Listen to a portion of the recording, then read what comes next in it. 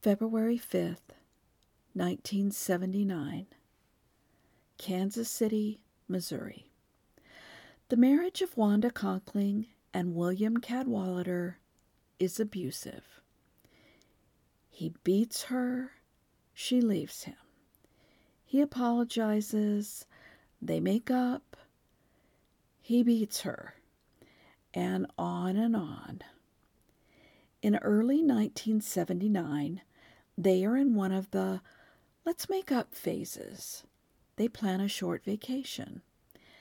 They pack their bags and get ready to head out for the airport. Tragically, they open their front door to a murderer.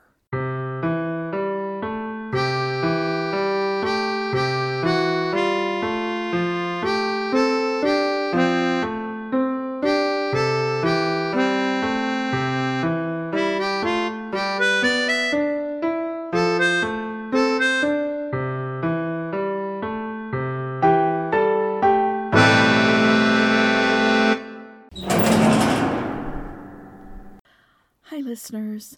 Welcome back to Prison City Murders, a true crime podcast from Leavenworth, Kansas. I'm your host, Jana Goodman. Warning: this program may contain descriptions of violence, which may be disturbing to some listeners. There will be murders.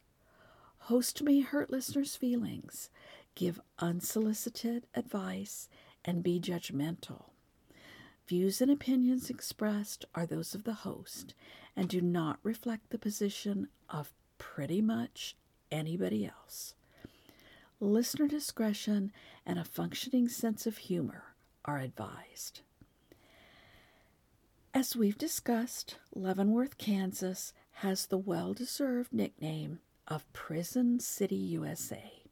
And no, I do not currently reside in any of our prisons. Also, I am not an expert in forensics or legal matters or psychology.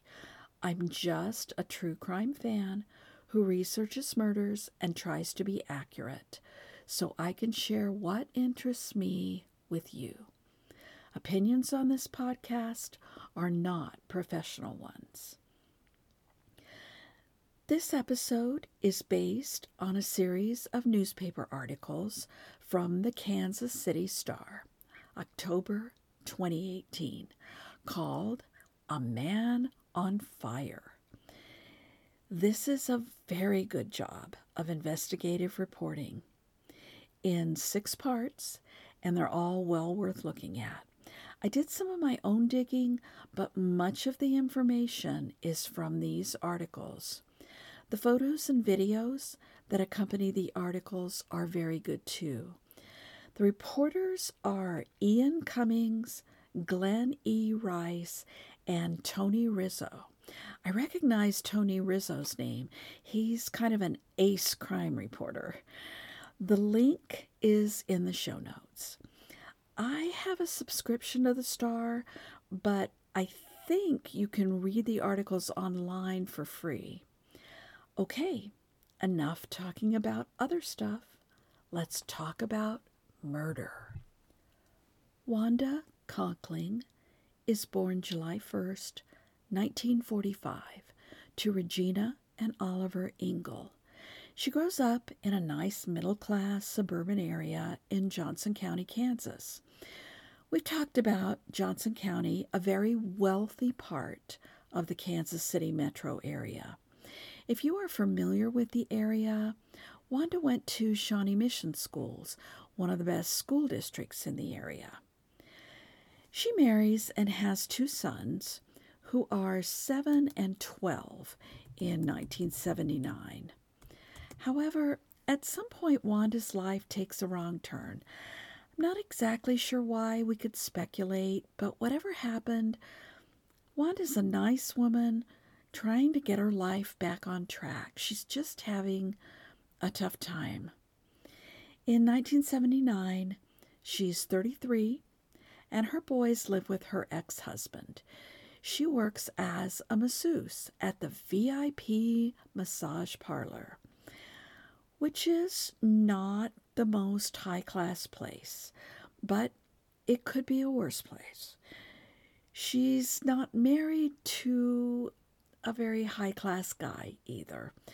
William Cadwallader sometimes works honest jobs, but he's also involved in an organized shoplifting ring with connections to the Kansas City mob.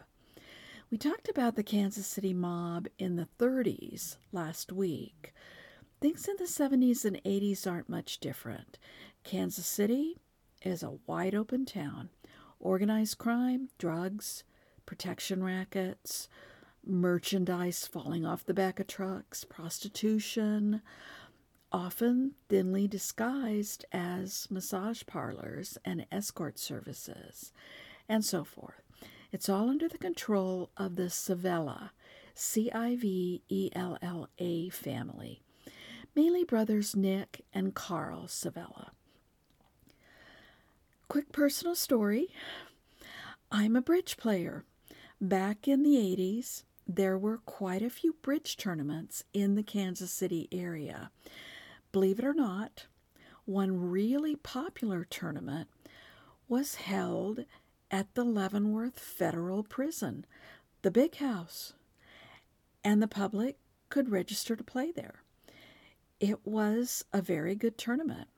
I mentioned to a friend who was a guard that I was a little apprehensive about playing in a tournament in a prison, especially Leavenworth Federal Prison. He said, "Oh no, nothing would ever happen to any of the bridge players. Nick Civella runs the bridge group, and he loves these tournaments. If an inmate ever did anything to mess that up, you wouldn't want to know what would happen to him." Yes, the Kansas City Godfather was an avid bridge player. When I was researching, I found a post at KCUR, our NPR station, about local mob hangouts. One of them was at a building at 1423 Baltimore in Kansas City. The post says, in the 1950s, the building was home to the Downtown Bridge Club. Bridge was not played there. Illegal gambling was. Listeners, I think that's wrong. I think they were playing bridge there. I can just see the wise guys in velour sweatsuits sitting around playing bridge. Okay, I'll get back on track. Wanda's husband, William Cadwallader, 30, is involved with organized crime on the fringes. He's very low level, but still playing in a dangerous game. Anyway, Wanda and Willie have plane tickets to California for Tuesday, February 5th, 1979. Maybe to Sacramento. One of the news stories mentions that Willie had just come back from Sacramento. California would be a nice place to go to get away from the Kansas City winter. The crime scene diagram shows their suitcases in the living room near the front door of their home. That was at 204 East 96th Street in Kansas City, Missouri, just off Bannister Road, a modest home at the end of a cul-de-sac. The house is set back off the road at the end of a long driveway. The house is still there with a gravel driveway. I'm guessing it was gravel then too. At some point before Wanda and Willie were due to leave, it appears that they opened the front door. A murderer then used a 12-gauge shotgun to kill both of them. The diagram shows Willie's body lying a few feet back from the front door, feet toward the front, as if he might have been backing away from the killer. Wanda is lying behind him with her feet toward the back of the house, with her head on his chest. Apparently, the front door is either left open or isn't closed properly when the murderer leaves. I could not find whether they were killed the night before they were supposed to leave or the Tuesday they were supposed to leave to get on the plane. I could go either way. If it's early enough in the morning, it would still be dark. I think somebody drives up, one person, maybe two, walks up to the front door, knocks on it, and Willie answers. Or he might hear the car and open up the door to look out. He is forced back into the house. Wanda comes out of the kitchen. There may be some conversation, possibly, but Wanda and William don't have a chance. Both are shot at close range with a shotgun. Unfortunately, the bodies are not found for several days, not until after neighbors and the mailman noticed the front door open and the couple's Great Dane missing. Listeners, I couldn't believe the reporters bring up the Great Dane and then never say what happened to it. I know two people with their heads blown off, and I'm worried about their dog. I decided they must have to leave early in the morning, so they've already taken the dog to stay with a friend or relative while they're on their trip. After the murders, the dog went to a good home and lived a long and happy life. The freezing February wind blowing into the house for several days would make it harder to determine time of death. Relatives reported calling on the Tuesday, February 5th, when the couple was supposed to catch the plane, and they got no answer. So the couple must have been killed on Monday night or during the day on Tuesday. I'm guessing that night, since the murderer would have the cover of darkness. The murder itself is very well executed, so the initial police theory is that it's a professional hit. It looks like one. Something to do with Willie's illegal activities. He was the target, and Wanda was just an unfortunate witness.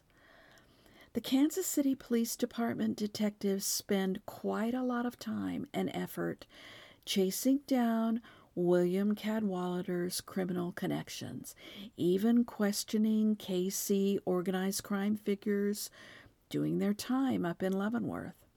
Ultimately, KCPD will settle on an entirely different line of inquiry. A possible budding serial killer. In 1954, Robert Gross, Jr., a cryptologic technician in the U.S. Navy, is stationed in Japan, along with his wife Helen and son Robert Gross III, who is 2 years old. A couple years later, the little family will return home with another son, John, only a month old. They eventually settle down in Kansas City, where Robert works as a mailman and Helen works at the Social Security office. They live at 1221 East Meyer Boulevard in Kansas City, Missouri.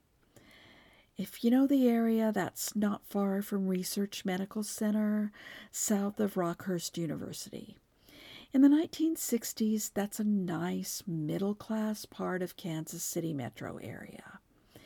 It's also not far from Bishop Hogan High School, a prestigious Catholic school in Kansas City, where the boys attend school. It's now Hogan Prep, a respected charter school in Kansas City. If you look at his school yearbooks, the older son, Robert III, appears to be a normal American teen. Good grades on the basketball and football team, 6 feet tall and 180 pounds, dark-haired, dark-eyed, nice looking. He doesn't seem to have any trouble getting girlfriends. One woman who knew him commented that he reminded her of Burt Reynolds. Maybe he reminds me of Ted Bundy. However, there are early signs of trouble. Helen Gross is a domineering mother. Later, one of Robert's girlfriends will describe, quote, an aggressive mother, meek, submissive father, unquote. 8-year-old Robert reportedly tries to set fire to a young girl's panties.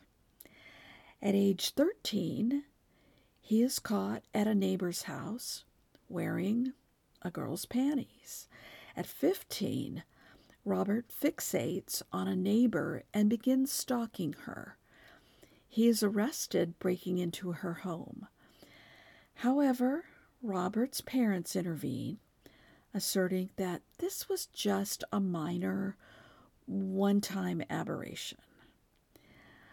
The stalking victim, a married mother of a small child, does not press charges after Robert's parents and a social worker assure her that this is not abnormal behavior and Robert will receive counseling.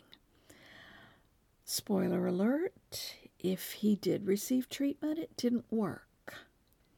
Nevertheless, the victim moves out of the neighborhood not long after. Also, it will go unreported for many years, but a high school girlfriend of Robert's tells friends that he tried to set her closet on fire after a squabble.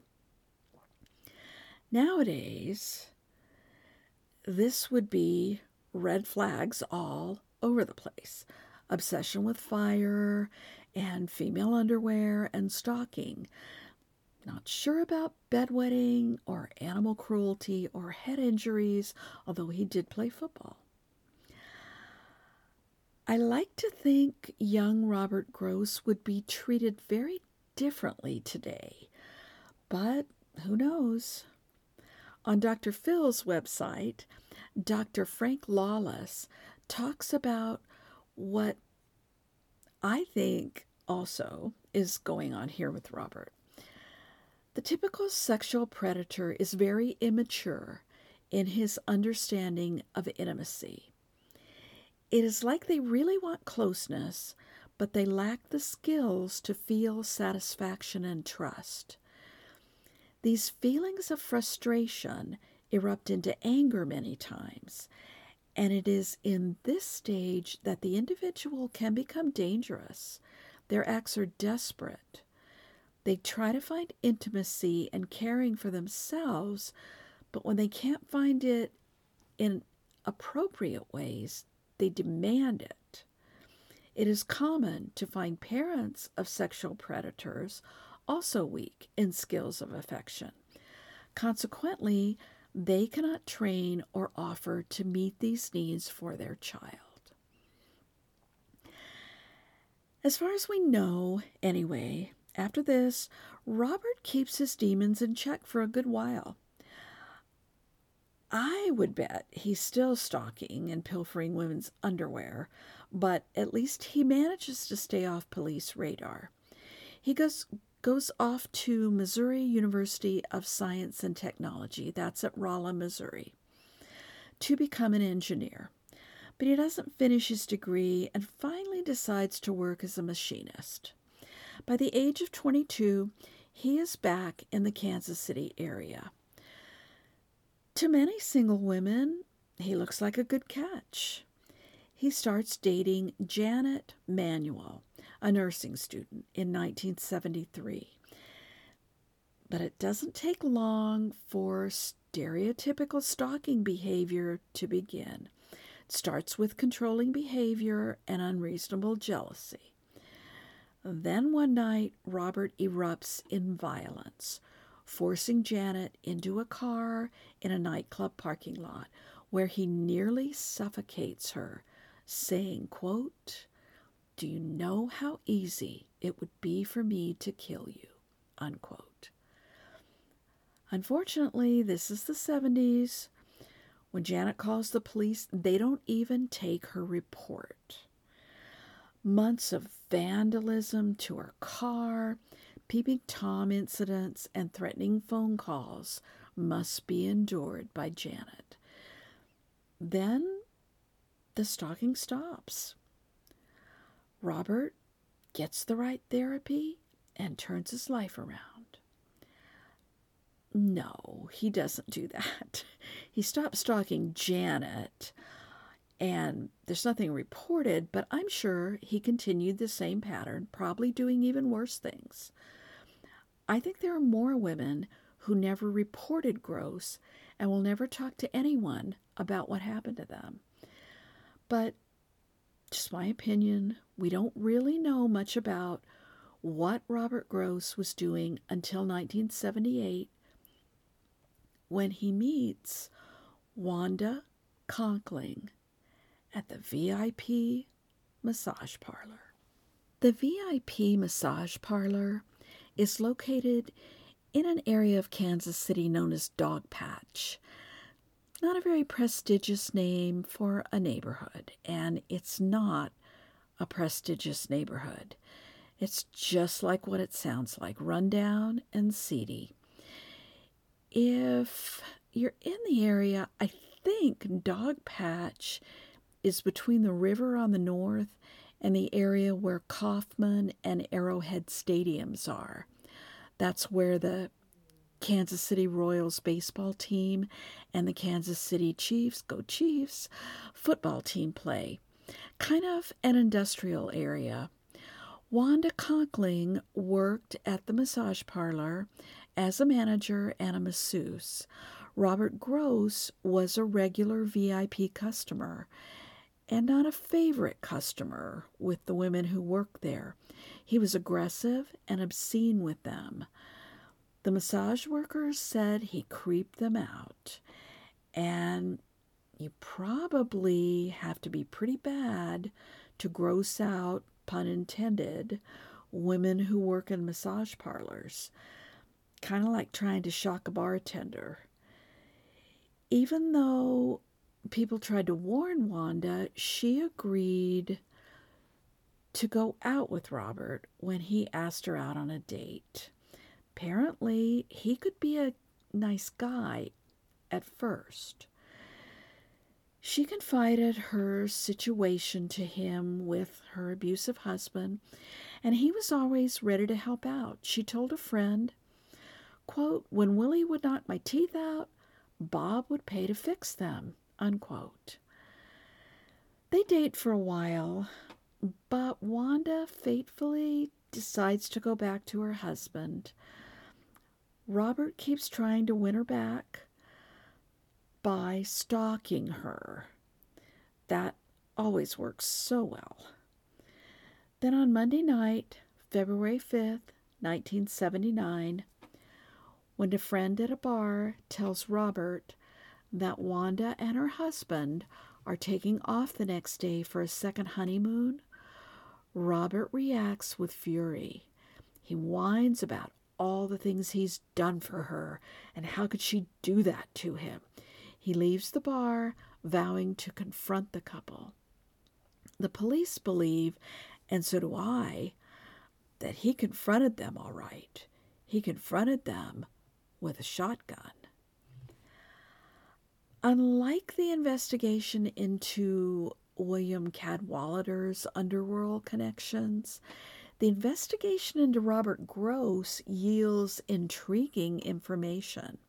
Police uncover Bob's past and establish the jealousy motive quickly. They find two more disturbing incidents from just a couple of years before the murders. In 1977, Gross attacked a prostitute with a tire iron, alleging that she had tried to rob him. Charges were not pursued. No surprise there. A neighbor, Dina Kaywood, tells another interesting story. She and her husband are cordial neighbors of Bob's until one day Dina walks into her house and catches him assaulting a female friend of hers. They should call the police, although Judging by what's happened so far, it wouldn't do much good, but they don't. Instead, Dina's tough biker husband goes over to see Bob Gross and, quote, straighten things out, unquote. Later, while Dina and her family are on a camping trip, their house is completely destroyed by fire. Clearly an arson job. Police also look at 2 other deaths of massage workers in the area in 1978. These are kind of interesting. On May 14th, 1978, the body of Cinda Hoyer, 20, a cute little blonde from Illinois, is found weighted down in the Missouri River near Kansas City. Cinda was working as an escort and masseuse in the Kansas City area and was believed to have been murdered in January 1978, so several months before her body was found. James M. McGuire, a pimp, will be convicted of her murder, along with the murder of 3 other people connected to his escort and massage business. Really a front for prostitution. One of those murders involved a fire. By the way, nowadays, McGuire is on parole and lives in Kansas City, Missouri. On Tuesday, October 24th, 1978, Sherry Stark, age 40, manages the VIP Health Studio, a massage parlor located in Sedalia, Missouri, about 2 hours from Kansas City. When a fire erupts in the building, Sherry and another employee run through the building trying to get everyone out. Unfortunately, Sherry and 2 customers die in the fire. Police determined that the fire was arson. No one is ever arrested for this crime. Listeners, using massage parlors as fronts for prostitution is an old racket for organized crime. There are good, honest businesses that offer legitimate, just a massage services. However, it's naive to ignore that some massage parlors are pretty unsavory. Certainly, that was the case in the 70s and 80s. I'd like to say that's all been cleaned up, but all you have to do is Google massage parlor prostitution Kansas, and there's a big case from 2018 about just this in Topeka, Salina, and Lawrence, Kansas. In 1979, there were rumors that the other 2 women's deaths might be related to Wanda's murder, but police pretty quickly discount this. Tempting as it is to make a connection, I think I agree with them. Unfortunately, while police certainly uncover an ominous pattern of behavior by Robert Gross III, he lawyers up, and he can't be connected conclusively to the brutal shotgun murders. The case goes cold. Cheryl Morris, 31, is an angelic-looking woman who grew up on a farm in Belton, Missouri, not far from Kansas City. She is currently attending Longview Community College in Grandview, Missouri. That's a nice suburban area to the east of Kansas City, Missouri. To support herself, Cheryl works part-time as a waitress at Patricio's Mexican restaurant. Interestingly, Robert Gross's mother, Helen, once worked at the same restaurant. Cheryl is weirded out by Gross right from the start. When he hits on her, she rejects him immediately. And almost immediately, Bob puts sugar in her gas tank and slashes her tires. She has no doubt who's doing it. Bob Gross, because he's been threatening her. On Wednesday night, November 4th, 1981, Cheryl calls a friend from school to tell her she's headed over to her apartment to study with her as soon as she finishes her shift at the restaurant. At 9:30 p.m., Cheryl leaves the restaurant. Her friends and loved ones will never see her alive after that. Kansas City police find her car outside her study buddy's apartment. However, the friend reports that Cheryl never showed up. The surrounding area is searched, but no clues to Cheryl's fate were ever found there. Alice Eaton, Cheryl's mother, reports Robert Gross to the police right away. Detectives at KCPD remember him well and note that the restaurant where Cheryl worked is very close to the house where the Conkling Cadwallader murders took place. This time, the police don't even try to hide their suspicions. They overtly follow Gross and search his garbage. For several years, they investigate Gross and keep an eye on him when possible. However, they are frustrated by not finding Cheryl's body or any other evidence to connect him to the crimes, other than being a creep. Over the years, they connect him to a couple of suspicious deaths by drowning. In 1983, they look into the reportedly accidental death of one of Gross's high school girlfriends, Teresa Barnes, in her own backyard swimming pool. Teresa is the old girlfriend who said Robert had set a fire in her closet. Teresa is Teresa Lancaster when she went to Bishop Hogan High School with Robert Gross. She marries Gary Barnes in 1979 and is the mother of 3 children. They live in the Kansas City area. On Wednesday evening, August 3rd, 1983, Teresa and Gary go out to dinner. When they get home, Gary goes to bed, and Teresa stays up to do paperwork, according to Gary. Then, as is her habit, according to Gary, she takes a nighttime dip in the pool. When Gary notices she's not in bed about 3 a.m., he goes outside and discovers her lifeless body floating in the pool. The death is ruled accidental. A few months later, the police receive an anonymous tip reporting that Teresa had sent a letter that Robert Gross had recently come back into her life. While the letter wasn't ever found, the police do investigate this.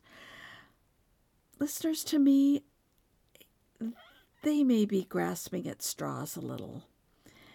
Gary Barnes is surprised to have the police asking questions about his wife's death. He assumed a tragic accident was the cause. Of course, my mind immediately wonders if Gary and Teresa are happily married, if there's a big insurance policy on her. How common is it for adults to accidentally drown in swimming pools? How hard is it to make a murder by drowning look accidental? And so forth. As a typical true crime fan, I confess I went down those rabbit holes a little. Gary is 10 years older than Teresa, and this is at least his second marriage. They have only been married 4 years, and they have 3 kids, all last name Barnes, according to the obituary. If they didn't have children until after they married, those babies came very close together, which means 3 toddlers at home. I've got to ask whether any mother with 3 toddlers has the energy to go out to dinner on a Wednesday night, do some paperwork, and then go swimming. Certainly possible. In fact, my 3 oldest grandchildren are that close together. But I think it's more likely they lived together and had a couple of kids before they got married. The babysitter probably has them all sound asleep before the couple gets home. I think Gary is perfectly innocent and probably quite devastated. He's lost his wife, and now he has 3 children to raise alone. Obviously, the police think so too. As for drowning, the statistics are all over the place. Plus, they're mainly concerned with children's death. But when I was Googling, the very first story that came up was about 2 middle-aged teachers in Iowa who just this July were found, both of them, drowned in a friend's swimming pool one night. As far as I can tell, there's no foul play. There was also the story of Sridevi Kapoor, a gorgeous Bollywood star who drowned accidentally in a bathtub. Truly accidental adult drowning in pools and bathtubs does happen. Not a medical expert at all, so I could be way off base here. But I think essentially the victim passes out for whatever reason.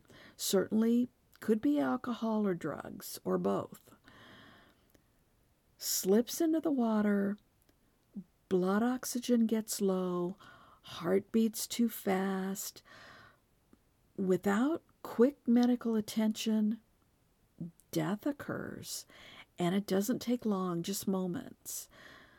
So, listeners, please don't drink alcohol or take a pain pill and get in water. As for murder by drowning, we know that happens. People have been convicted of that. To blame Teresa's death on Bob Gross, it's possible. Suppose he's stalking Teresa. Not a stretch, and they live in the same area. He sees an opportunity when she goes into the pool. But it seems like it would be hard to hold her under the water without making a lot of noise and leaving marks. So I don't know. I'm inclined to think this was just an accident. The other supposedly accidental drowning is more suspicious and much closer to Gross. His aunt, who, by the way, had listed her nephew as a beneficiary on her life insurance policy. Juanita Lovich, 63, is last seen alive on July 21st, 1980. 2 days later, she's found in her bathtub. Small amounts of blood are noticed in her bedroom, on her clothes, and on the bathroom floor, and a small knife is found under her body. This, of course, is very suspicious. However, there are no stab wounds. Plus, right before she was last seen, she complained about the summer heat and not feeling well. So ultimately, her death is attributed to heat exhaustion. More recently, when the police really start looking at Gross as a possible serial killer, Juanita's death is officially classified as a homicide.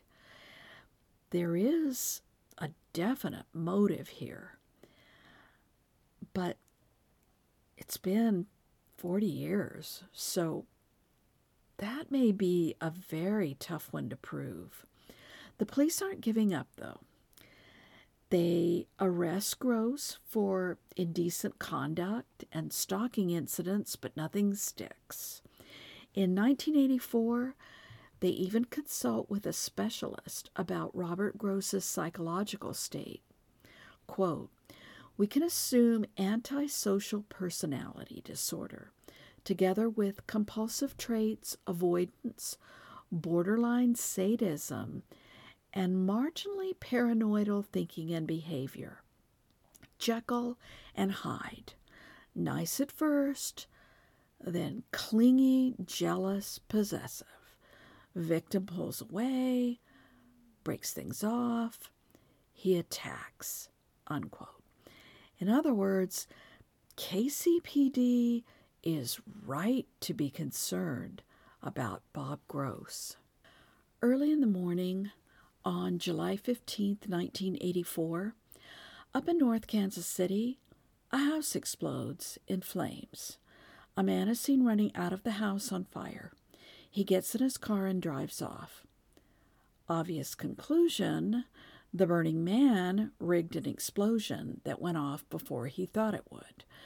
Not long after, Robert Gross shows up at the University of Kansas Medical Center. That's a pretty good drive away from the house that blew up. Would have been lots closer to go to North Kansas City Hospital. Maybe he thought by going farther away the police wouldn't connect him to the explosion. He is treated for some bad burns on his arms, chest, and face. He's in the hospital for days. When he won't tell the doctors what happened, they call the police. The police find his car, search it, and find some interesting stuff. Gasoline cans, 2 sawed-off shotguns, and a ring that is identified as belonging to Wanda Conkling. With all this, they have plenty of evidence to get Gross on the explosion.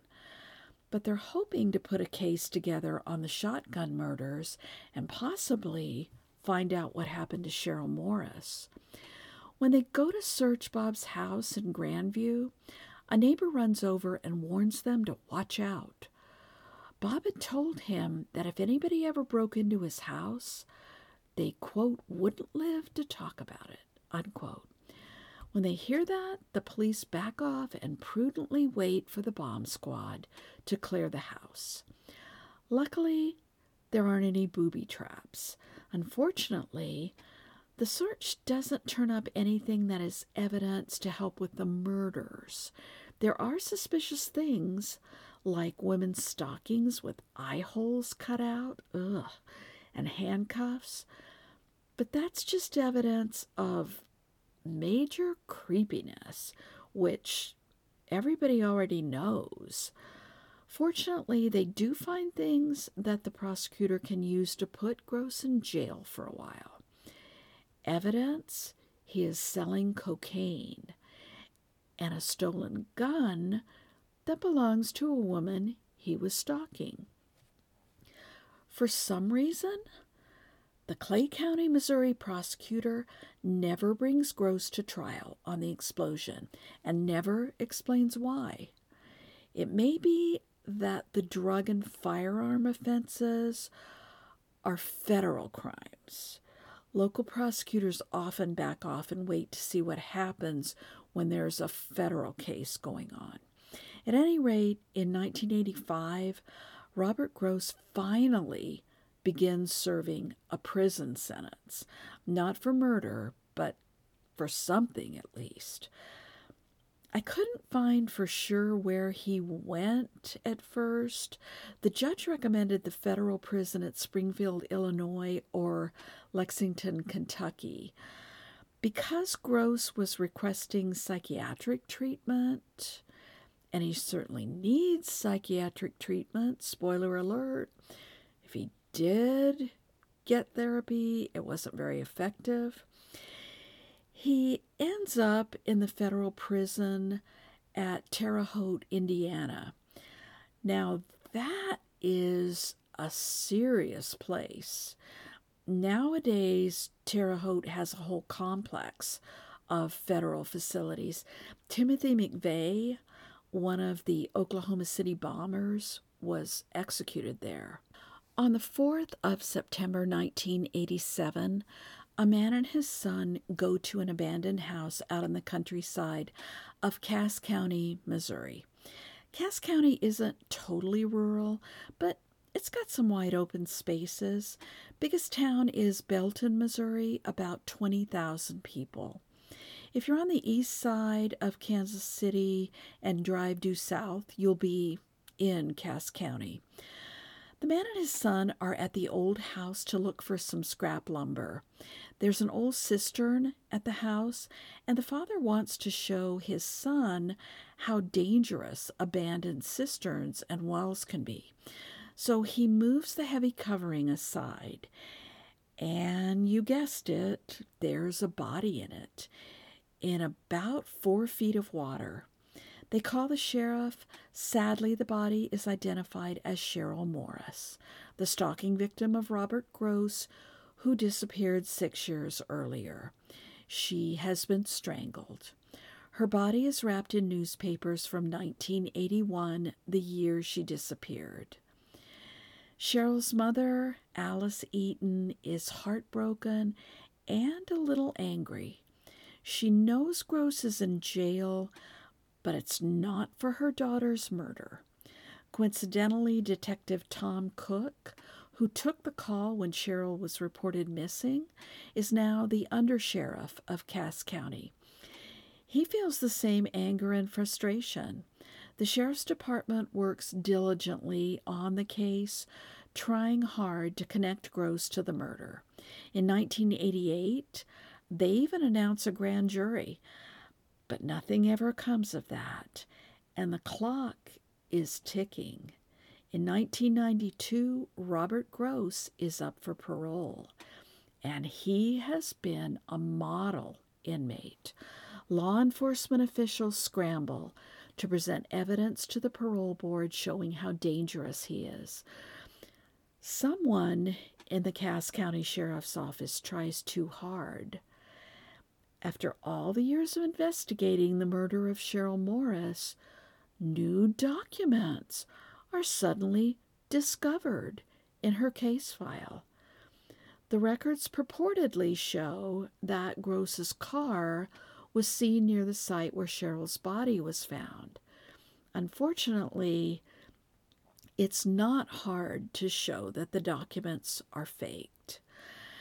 This really kills any chance that Cass County will ever prosecute Cheryl's murder. Of course, Detective Tom Cook falls under suspicion, and there's an inquiry, but it doesn't come to much except the county sheriff loses his re-election bid. Listeners, I'm going to give Detective Cook a pass on this.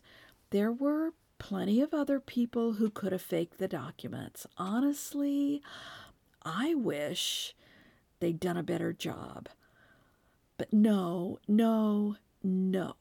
We can't have law enforcement going around planting evidence, no matter how dangerous they think a criminal is.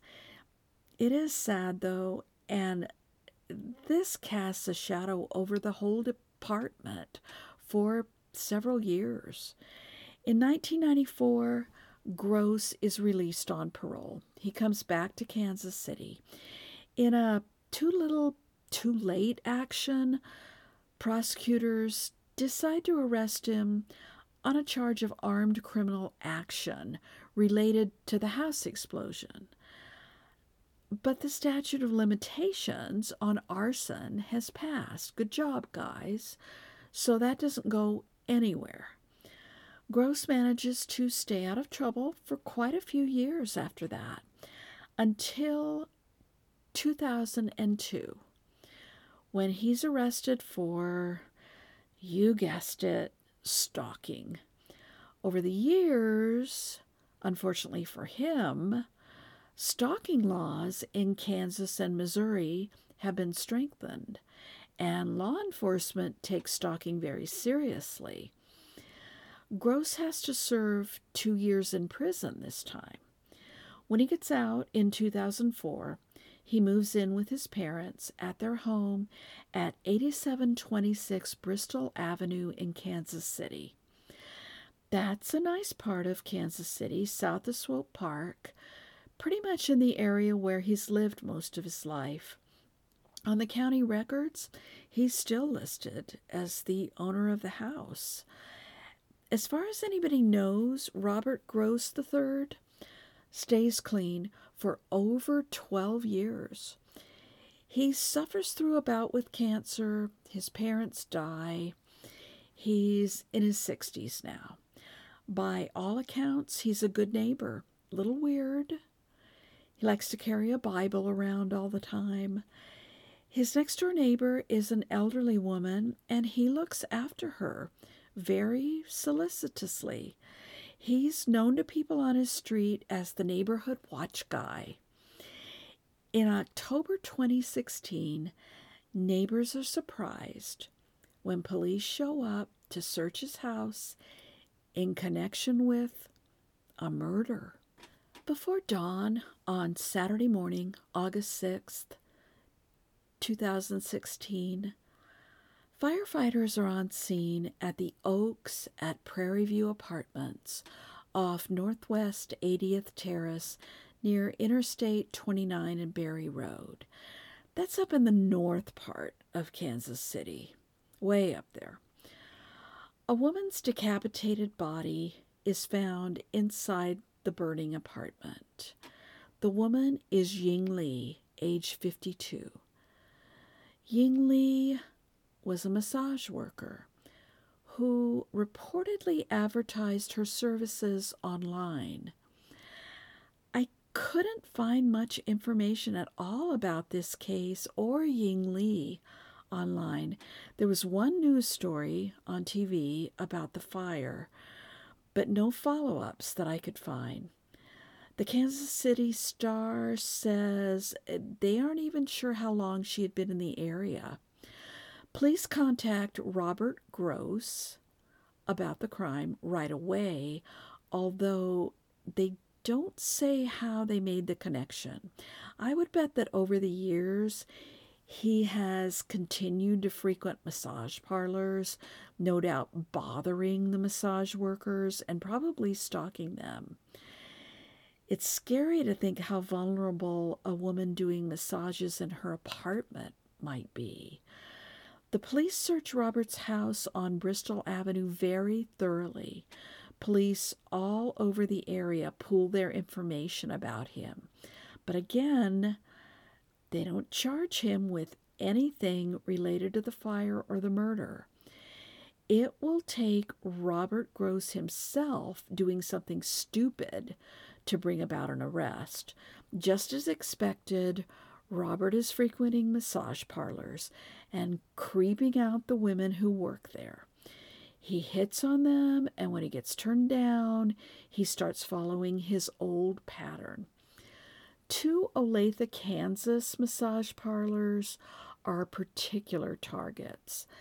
A+ Massage on Merlin Road and nearby Alpha Massage on South Claiborne Road. Olathe is a nice suburb to the west and south of Kansas City. Gross starts to vandalize cars in the parking lots of those businesses and stalk the massage workers. Then on October 1st, 2017, Gross is refused service at both Olathe salons. He decides to drive over to Lawrence, Kansas, home of the University of Kansas. At the T-Spa massage parlor in Lawrence, Gross really loses it. T-Spa Massage is located at a strip mall near 23rd Street and Louisiana, so in South Lawrence, right next to a U.S. Marine Corps recruiting office.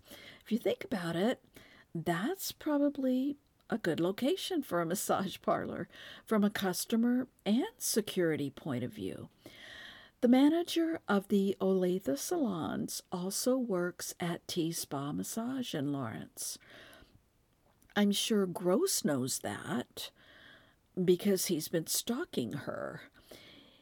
He gropes her, calls her names, strips down, and runs around naked, demanding sex. Ugh. He even threatens to call immigration and have her arrested. She's Asian, like Ying Li. The woman runs out and gets a man to come back into the business with her. I bet it was a Marine from next door. Gross leaves, but not without threatening the woman.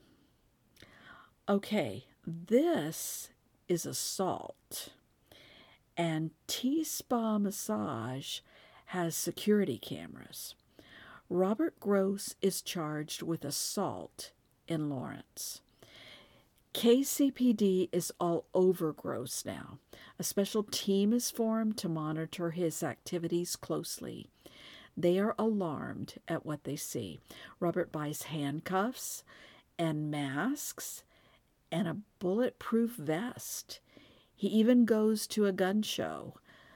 Keep in mind, felons, which he is, are not allowed to have guns. Gross ignores this and meets a guy in a parking lot to buy 2 shotguns from him. That's enough for an arrest. Gross is arrested on federal charges for the guns and interstate stalking. In his car, they find an ominous list filled with the names, phone numbers, and addresses of Asian women. Robert Gross III is convicted of these federal charges. He can receive a sentence of up to 55 years. His stalking victims, who are still terrified of him, would love to see that. So would law enforcement. As of May 2019, a federal judge is considering the matter. Prosecutors present the judge with his unsavory 40-year history and Gross's connection to at least 4 murders. Whether the judge can use that information is a legal matter. So, as far as I know, Robert Gross hasn't been sentenced yet and is still incarcerated at the Leavenworth Detention Center. The Leavenworth Detention Center is a privately run correctional facility. It's run by CoreCivic, formerly known as Corrections Corporation of America. LDC operates under a contract with U.S. federal marshals. It's not an actual prison. It's technically a holding facility for people charged with federal crimes who are waiting for trial or who've been convicted of federal crimes and either have to wait for sentencing or for a bed to open up at their permanently assigned prison. I actually worked there for a couple of years as a teacher. It's a lot different from the other prisons in Leavenworth. Most inmates are not there very long. If I remember right, the average stay is only 2 or 3 months. So Gross has probably been there for a while. They house men and women there, although not very many women. It seems like maybe 30 women. They are completely separated from the men. In fact, they only have female guards. As the warden explained to me one time, men don't get pregnant. So I can put women correctional officers over there, but women get pregnant, so there aren't going to be any men going over there. Usually, high-profile inmates are separated from everybody else, and there's a lot of procedures involved in keeping inmates separated from each other too, in case one's a witness against another or they're rival gangs. They're typically in pods that aren't very big, and there's no mixing of people within pods. So it's set up kind of in small clusters of people who rarely come in contact with each other. I actually felt fairly safe working there, the way the setup was. Gross is he's a high profile inmate, I would think. He's certainly been in the newspapers and on TV a lot. So I would think he might be a candidate for solitary. That's a long time to be in solitary. As far as the murders go, they are still up in the air. It doesn't seem like any prosecutor wants to go to trial on any of them. The assault charge at the massage parlor in Lawrence is on hold as well. Listeners, I hope they try him for that too, like they should have done on the arson charge. Then if he gets a short sentence or parole, he can be thrown into a state prison for a while. Anyway, I think I can speak for Robert's many victims and for law enforcement. Please let his sentence be a long one. Please don't let this guy out of prison again. Okay, listeners, I do have some thoughts on Robert Gross III. He's obviously a stalker and a scary one. With all we know in 2019 about stalkers and how their behavior often escalates into assault and even murder, he definitely falls into the dangerous stalker category. Is it possible that he didn't murder anybody? He didn't shoot Wanda and Willie. He didn't strangle Cheryl Morris. And he didn't cut Ying Lee's head off and set fire to her apartment. Is it possible he's just a creep and not a murderer? Let's think about it. We don't have all the information that law enforcement has on the murders, but I'm guessing whatever they have, it's not enough to get any prosecutor to go to trial. For Wanda Conkling and William Cadwallader's murders, he certainly has a motive. His friend might be able to testify that he told him about the so-called second honeymoon, and Gross blew up and left to go confront the couple. Gross's boss reported that he took the rest of that week off for, quote, personal reasons. So, no alibi. He did own a 12-gauge shotgun, and they found Wanda's ring in his car. I think people have been convicted on less than that, but I'm not sure rightfully so. I'd have to call reasonable doubt on that case.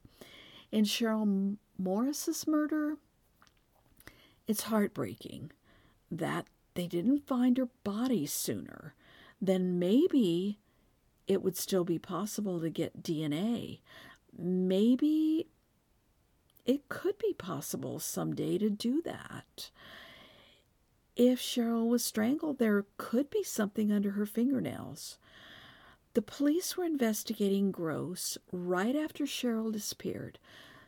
So I think if any physical evidence existed from his car or house or hers, they would have found it and tried him by now. If not, it's probably too late to go back and look now.